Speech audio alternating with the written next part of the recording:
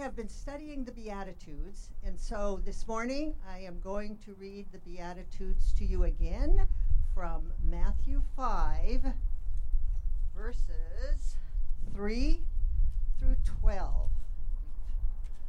Matthew 5, verses 3 through 12.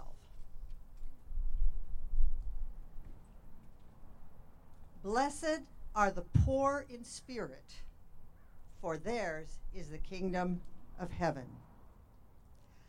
Blessed are those who mourn, for they shall be comforted.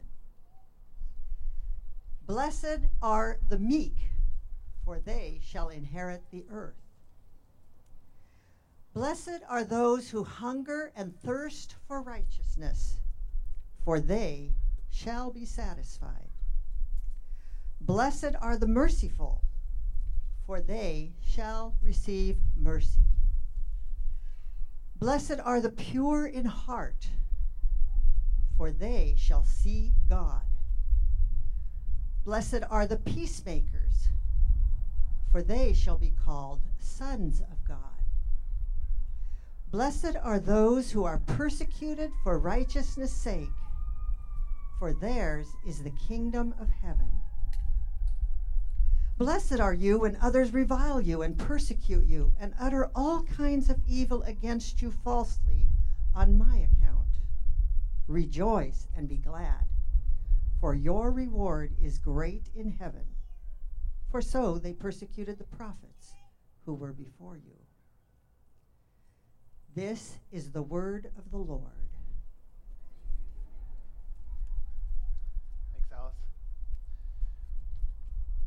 I had a thought as we were just singing and as I was examining my own heart and just as we're in worship here, before we even get into everything, have you ever wondered why it's so hard to transition into a worship service from your regular daily life? Sometimes you come on a Sunday and you're like, I'm not feeling it. You just feel detached. You just feel like you can't get into it. You just feel like you don't want to sing, or you are singing, you feel like I'm just kind of mouthing the words. Today has a lot to do with that. We shouldn't be surprised if throughout our week, if we're feeding on all other kinds of things and not feeding on Jesus. We shouldn't be surprised to find when we show up to worship service, we can't just flip it on like a switch.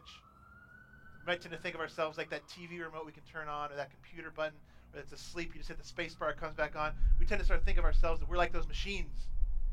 We just be flipped on as soon as we come into a worship service. And we shouldn't think like that. What we're feeding on fills us and drives us. And so as we get into this today, and maybe to you today, you're kind of like, I'm not feeling the worship. Maybe let's look at our own lives and see, what are you feeding on throughout the week? We've got to almost get ourselves ready for worship. Work ourselves up into a lather, whether it's praying or reading, spending time with the Lord.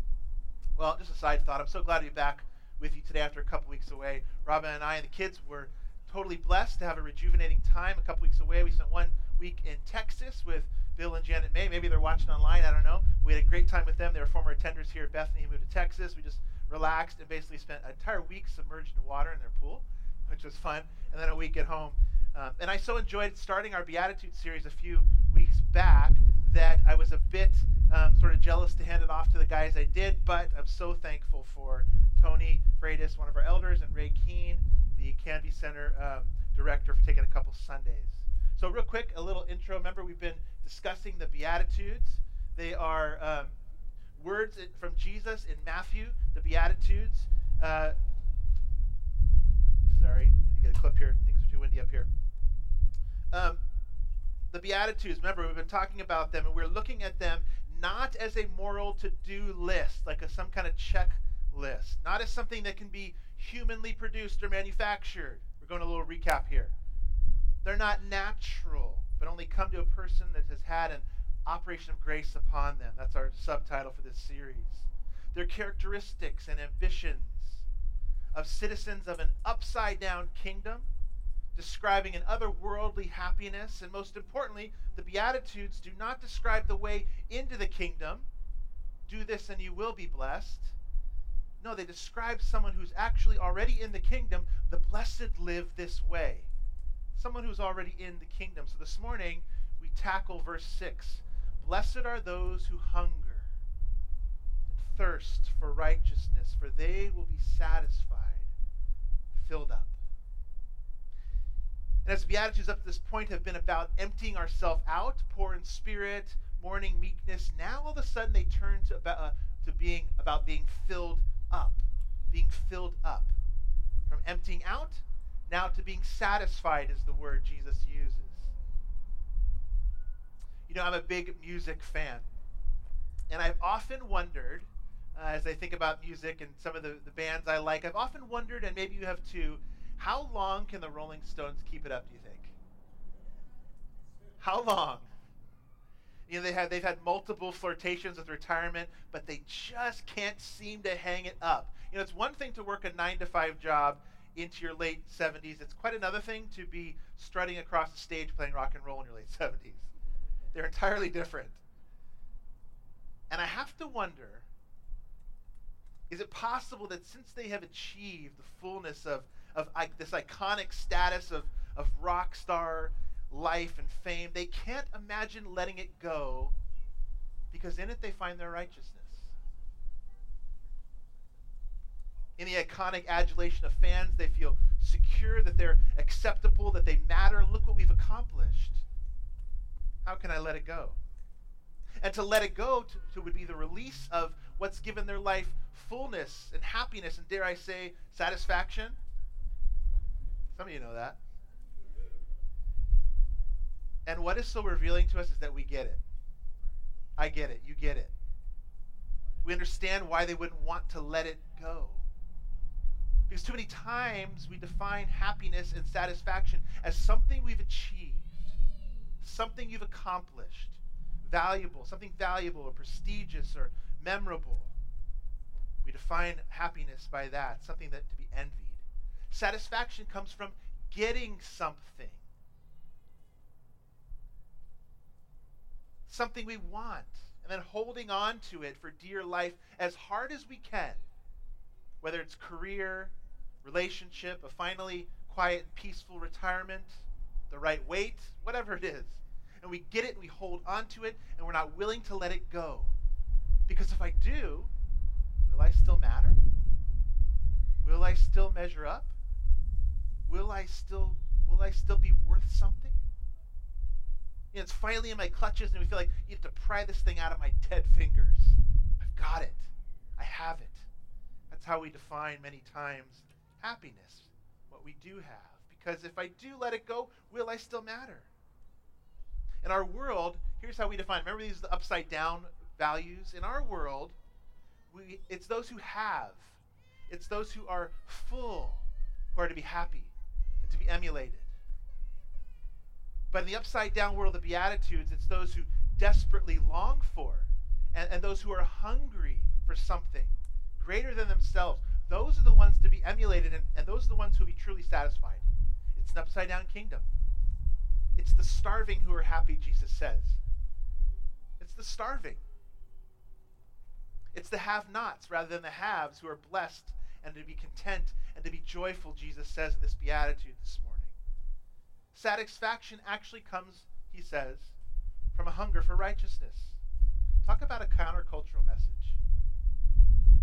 Talk about a message of an upside-down kingdom. So this morning we're going to feed on 5 steps that kind of lead to this happiness as we unpack this verse. So hopefully you got your outline and grab it and have your Bibles open to Matthew 5 as we begin by looking at this first step. Here's what it is. Number 1 is, when you hunger and thirst for happiness, you'll never find happiness because you bypass your true need. When you hunger and thirst for happiness, you'll never find it because you bypass your true need. As we work through this verse this morning, we're going to take each part and word, and as we do, you're going to see a logical procession through these 5 steps. The best way to work through this verse is really just unpack the parts of it. So we're going to do that. Our first one is returning to this word, blessed or happiness. You know, hunger and thirst, if you think about them, they are our most common desires, aren't they? Some of them. Maybe next to sleep. We have this inner sense to fill our stomachs with food and to drink to quench our thirst. I mean, from the rich to the poor, to the animal kingdom, to the plant kingdom, all around the world, hunger and thirst are the great equalizer. We all have it. We all feel it. It's universal. It's a reminder of our ongoing need of sustenance. And in Jesus' day, many people lived hand to mouth. No Costco, right? No Freddy's, no refrigeration. Think about that. It was a different world. And many times they would make journeys even through the desert with probably not enough water to get from point A to point B, hoping they'd get some along the way somewhere. They understood what it meant more than we do to hunger and thirst. I mean, we get irritated, right, when we're told we have to stop eating or drinking at 12 p.m., midnight for the surgery the next day, right? That's what? What? But the inner emptiness and restlessness and that true hunger and thirst, it might be a little harder for us to understand than in Jesus' day when he spoke these words. A longing to be filled, a longing to be happy and content and blessed. We understand that. A longing to be happy. I think we can all understand that. A longing to be content. We all get that if the hunger and thirst part is hard for us. I mean, it is the great drive and motivation behind most of our choices, really. Blessedness, happiness, contentment. Behind our ambition, we want the satisfaction. This verse speaks of the satisfaction. The stones spoke of that satisfaction. They got it. So hunger in itself isn't bad. The problem is we just don't know where to be filled. And so we hunger and thirst for happiness itself.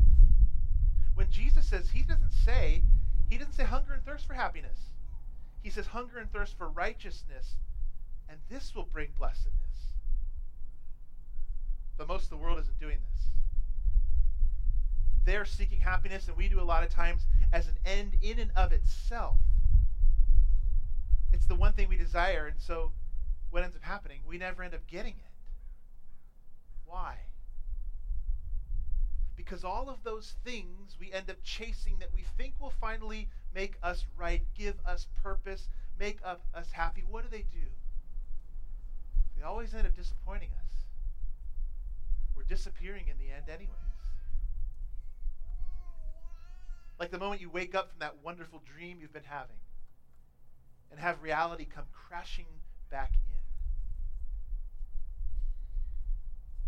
The Bible never tells us to pursue happiness in and of itself. Do you know that? It always is the byproduct of seeking something else. And when we put happiness as our greatest need, we end up missing our true need. That's why it can never be fulfilled just by seeking happiness in and of itself. We end up bypassing our greater need. Here's an example. It's when we visit the doctor. And you've got some pain going on, right? And you go in and they just might say, they're just dismissive and they prescribe some pill for the pain. We say, well, wait a minute. Doctor, what's the cause? What's the cause? I'm glad you're going to give me a pill, but that's just going to mask the symptom, isn't it? I want to know what the cause is. Imagine a doctor you went to and she was only concerned with relieving pain if you visited her. That was it. Well, let's just get rid of the pain. Here's a couple pills. Take twice a day. You'll be fine. No, her job is to discover the cause. The symptom of the pain is actually a blessing in disguise. It's hard to say that, but it's a blessing in disguise. It points to the cause. The doctor's job is to find the cause. Her job is to discover the cause. So we want the doctor to do what? Treat the actual problem, the disease. Not just the issue, not just the symptom, not just the pain. When we search for just for happiness as an end in itself, we never find it. Because we never search for the true cause of our unhappiness, our restlessness. As Augustine said, he said, "Thou madest for thyself, and our heart is restless until it rest in thee." Or C.S. Lewis said, "If I find in myself a desire which no experience in this world can satisfy, the most probable explanation is that I was made for another world." Or to put it in the context of the Beatitudes, made for otherworldly gospel ambitions and desires. And here Jesus says the desire is for righteousness. And if that is the desire of your heart, then blessedness and happiness will follow and be a byproduct of seeking that first. That's our first step. We can't just go to happiness because it's just treating the symptom without the cause of our unrestlessness. Here's our second step. What's this hunger then? Before we unpack righteousness, we got to talk about this hunger. The hunger and thirst is this: to see your continual, desperate need for the one thing you truly don't have and can't supply. So before we unpack it, as I said, that righteousness, we got to look at what does it mean to hunger and thirst a little more. This is so practical because it gets right to the heart of the issue, or I guess we could say the stomach of the issue for us today. The stomach of what Jesus wants for us. Hunger and thirst come and go, don't they? They come and they go, those desires. You're working out in the yard in this 85-degree weather we're going to have today. You're sweating and you're thirsty. And you run inside, and what do? You pour yourself a tall glass of cold water, and you guzzle it down, and you're satisfied. Your thirst is gone. Or you sit down at dinner and a great meal, and you're stuffed at the end of the meal. Pull yourself back to the table. I can't do another bite. I'm satisfied. I'm stuffed. These are all momentary desires, aren't they? That you yourself can fill. Or if you're a child, somebody who's taking care of you, our kids, they can feed you dinner, can't they, if you're hungry? They give you a glass of water or juice if you're thirsty. But this really doesn't get at the desperation and continual longing Jesus is getting at here. Because we truly don't understand hunger and thirst in our culture today. They did. What have you hungered or longed for? Ask yourself that question. What have you truly hungered or longed for? I just finished reading a novel by the philosopher Albert Camus called The Plague. I mentioned it in one of our videos this week. Really fitting to our time. It almost feels like reading a novel out of 2020 as you hear what it's about. The story of an unknown narrator who's writing about a massive bubonic plague that hits the French town of Oran in Algeria, northern Africa. And it's so fascinating in this novel because each of the 5 main characters reveal what they are hungry for, what they are longing for by the deprivation of that thing that this epidemic, this plague brings along. And then the subsequent, in the book anyways, the subsequent lockdown that happens, sound familiar? Lockdown of this town that removes the thing they really hunger for. As I said, it was like reading a novel set in 2020, even though it was written in, I think, after post-World War II. And for the character Raymond Rambert, he shows us a hunger that we can understand as I was reading through it. His hunger is for a person. It's for a relationship. It's for the love for his wife. He's a Parisian journalist who gets trapped in the city of Oran as he was visiting there. After the plague starts, the city gates get shut. He's trapped there. His wife is trapped in Paris for months and months and months before FaceTime or Zoom. And his hunger for her, for love, for a significant person, for his wife, causes him to go to desperate means to escape the town that's shut its doors. And he goes to legal and illegal means. And he's delayed over and over and over again in the book when his plot to escape is put on hold. And the main character, his name's Rue, he's an atheist doctor who's taking care of all these plague-sick people. In the story, he cites the reunion of Rambert and his wife as the possible proof that a love fulfilled just may bring someone satisfaction, fullness, thirst quenched. And Rambert is waiting for her on the train station platform as the city is reopened. She catches the first train in, and the narrator says this: with his arms locked around her, she kind of caught him off guard and just tackled him basically on the train station. With his arms locked around her, he let his tears flow freely, unknowing if they rose from present joy or from sorrow too long repressed, hunger, desire. aware only that they'd prevent his making sure if the face buried in the hollow of his shoulder was the face of which he dreamed so often, or instead a stranger's face. For the moment, he wished to behave like all those others around him who believed or made believe that plague can come and go without changing anything in men's hearts. Plague impacts our hearts. Epidemic and the deprivation of things we hunger for impacts us, as it did this man in the book, especially when it's people and love and acceptance we desire and hunger for. We know that feeling. This is closer to the hunger and thirst that Jesus is talking about. The desire of a person and the uneasiness and the longing and hunger that's present until there's a being united. But the hunger here that we're to have, like that type of hunger, is for righteousness, is for goodness. A continual, desperate need is what Jesus is getting at here. The psalmist helps us here. It was in our call to worship. Psalm 63, "O God, my God, you are my God. Earnestly I seek you. My soul thirsts for you, as in a dry and weary land where there is no water." Or Psalm 42, that I read in our prayer. "As a deer pants for flowing streams, so pants my soul for you, O God. My soul thirsts for God, for the living God." So hopefully we're getting a sense of what this kind of longing looks like.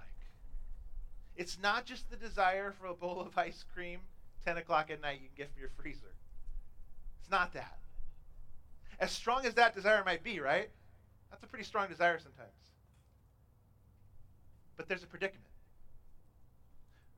The very thing you need and Jesus wants you to have, you truly don't have. And you cannot supply on your own.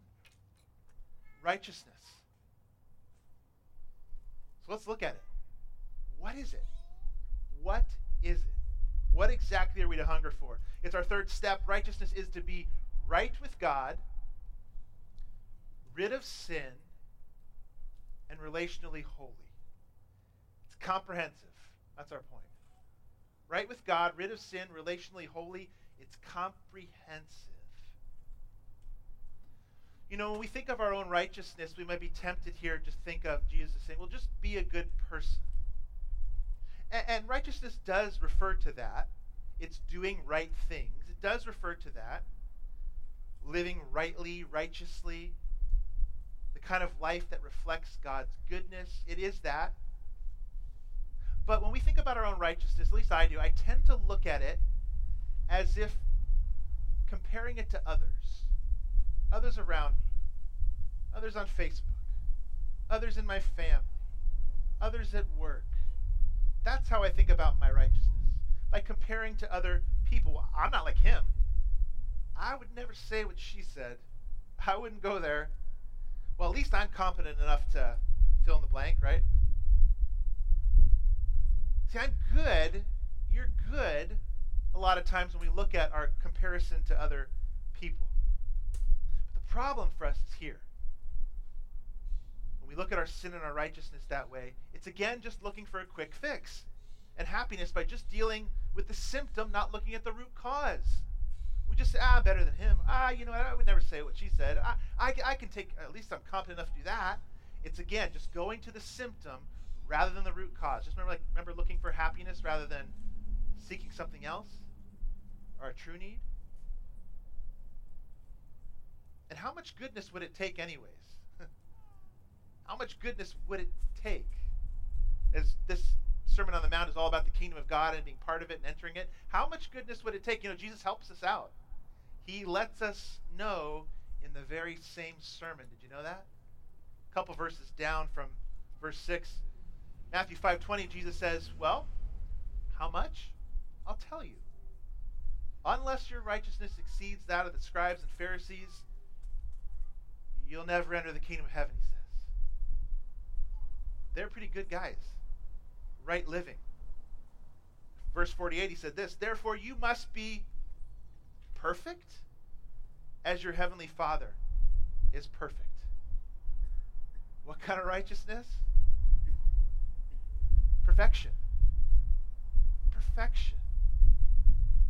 See, our goodness is compared not to others, but it's compared to God, the standard of goodness. And our sin then is what separates us from him. It's repugnant to him. It has to be.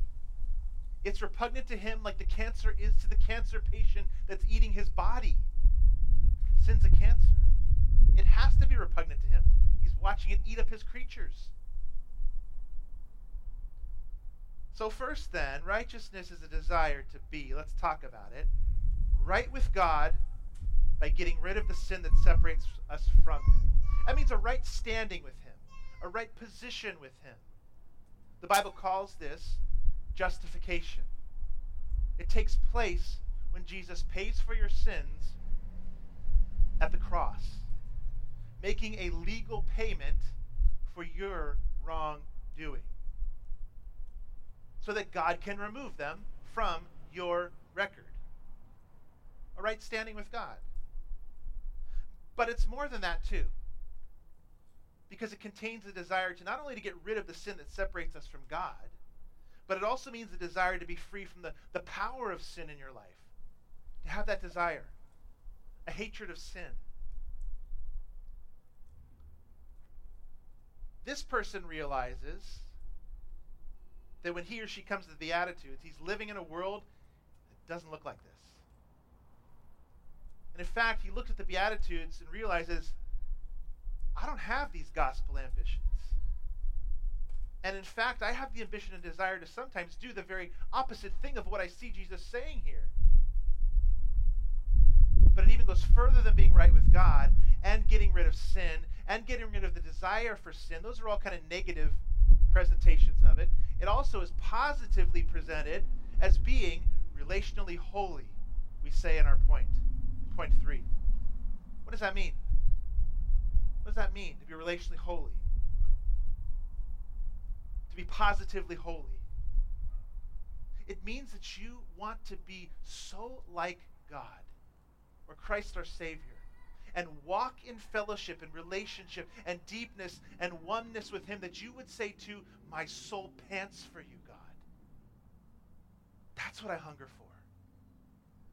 This is the fellowship, remember, from our First John series. We talked about this fellowship a lot in there. John did too in the little letter we went through. He said, fellowship, have fellowship with me like I have with the Father and with his Son Jesus. That makes our joy complete. Remember he said in 1 John? Walking with God with whom there is no darkness, John said. It's to hunger and thirst, to put it positively now, for comprehensive perfection. There's really no other way to put it. Well, we have a problem here, don't we? We have a problem here, don't we? As we look at this beatitude. This is something we don't have. This is something you cannot manufacture on your own. So Jesus presents to us a problem that you and I have no solution. It's sure not going to just be a bowl of ice cream at 10 o'clock, is it?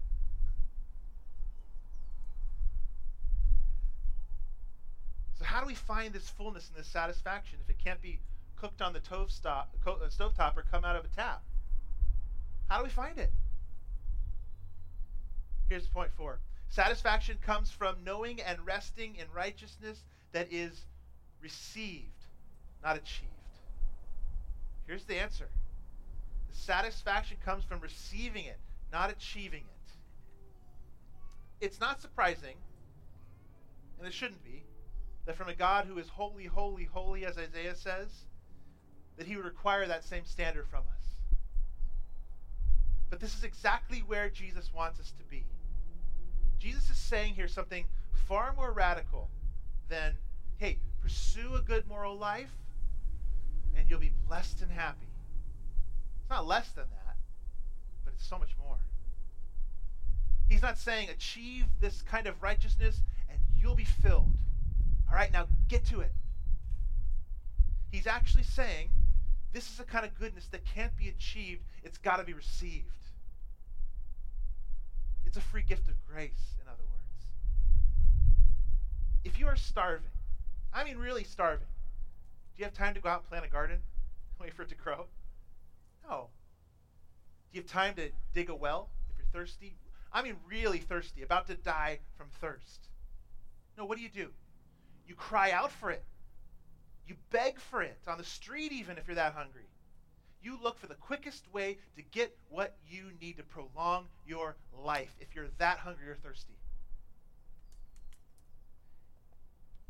This is the empty spiritual belly that Jesus calls blessed.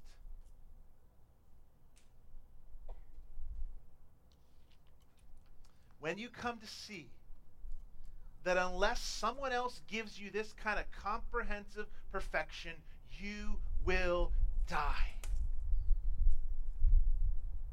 Satisfaction then begins to come only when you see then that this is something only God can give us. It's the righteousness that only comes from Christ. You know 2 Corinthians 5:21? That's a verse you should. It's one you should circle, you should highlight it, you should tab that page in your Bible. It says this: God made him who had no sin to be sin for us, so that in him we might become the righteousness of God. Simple verse, but the theological truth, theologians call it, big words, but we'll unpack it. They basically call it double imputation. Double to imputation, giving something to somebody else, applying it to them, crediting it to them. It's the truth. Here's what it means. That you can only enjoy God's presence or be filled up or be satisfied if he not only attributes your sin to Jesus Christ, that's one, but double, right? But that he also attributes to you, imputes to you, credits to you, gives you Jesus' righteousness. Double. Sins paid, his righteousness to you. This is the side that not enough Christians think about or look at. We understand this first side. He takes my sins. We don't think about the second half of verse 21 of 2 Corinthians 5. And many times we present a truncated, cut in half gospel when we leave this part out. I like to illustrate it with a coin. I may have done this with us before. Maybe I have, maybe not. It's a fake coin I found in a cereal box in 1993. It's been in my wallet for 30 years almost. I don't know why. I keep it in there because it reminds me of that. It makes a good noise when you flip it. But a coin helps with this illustration. Two sides to a coin, isn't there? Two sides. The first side is that Jesus died on the cross for our sins. The first side to this coin. God credited our sins to him when he died on the cross for us. He took the punishment we deserve. He paid it. He justified us. But if that was all God did, the first side of this coin, how would that leave us in his eyes? I think just morally neutral. Sins have been paid for, great, but then we're just morally neutral in his eyes. No, what do we need, though, does the Beatitudes tell us?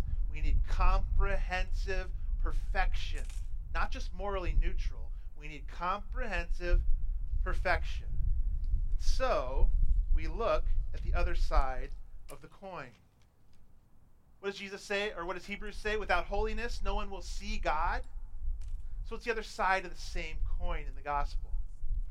In him, not only will he pay for our sins, but in him we will become the righteousness of God, 2 Corinthians says. So the other side of the coin is that he credits all of Jesus' goodness, all of Jesus' perfection, all of Jesus' law-keeping, all of Jesus' active and passive obedience to you. That's the other side of the coin. So he accepts you and treats you as he does his very own son, Jesus. He fills your bank account with an infinite amount of goodness, and it will never run out as he looks at you. This is the one that's harder for us to accept, isn't it? I'll take he paid for my sins. Okay, I know that. I'll take it. This one's harder for us to accept because we are so wired to achieve our own righteousness.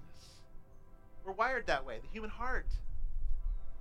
We want to add something to what Christ has done. Christ plus, Christ plus, Christ plus when it's Christ is everything. Christ is all your righteousness. He's all your goodness. Trying to add something to what Christ has done is like trying to drink salt water to quench your thirst. You know, it's tricking yourself. It's making you think you're quenching your thirst. And what does drinking salt water do? Make you more, it'll kill you really, but make you more thirsty. Make you more thirsty. It only tricks you into thinking you're okay. Or another objection to this double imputation is that, well, if that's the case, that I'm accepted on all of Jesus' goodness, then where's my motivation to be righteous then? I've lost all motivation to be good. And if that's your thought, you show you don't understand that true righteousness can never only ever come actually from a heart that is absolutely accepted in Jesus, in resting in Jesus. If you pursue righteousness for fear of losing God, your motive is only self-preservation. Your motive is only self-preservation. But when you find rest and satisfaction of having received the second side of the coin, his righteousness, and not having to achieve it but receive it, it creates a hunger for real righteousness. That's real biblical sanctification.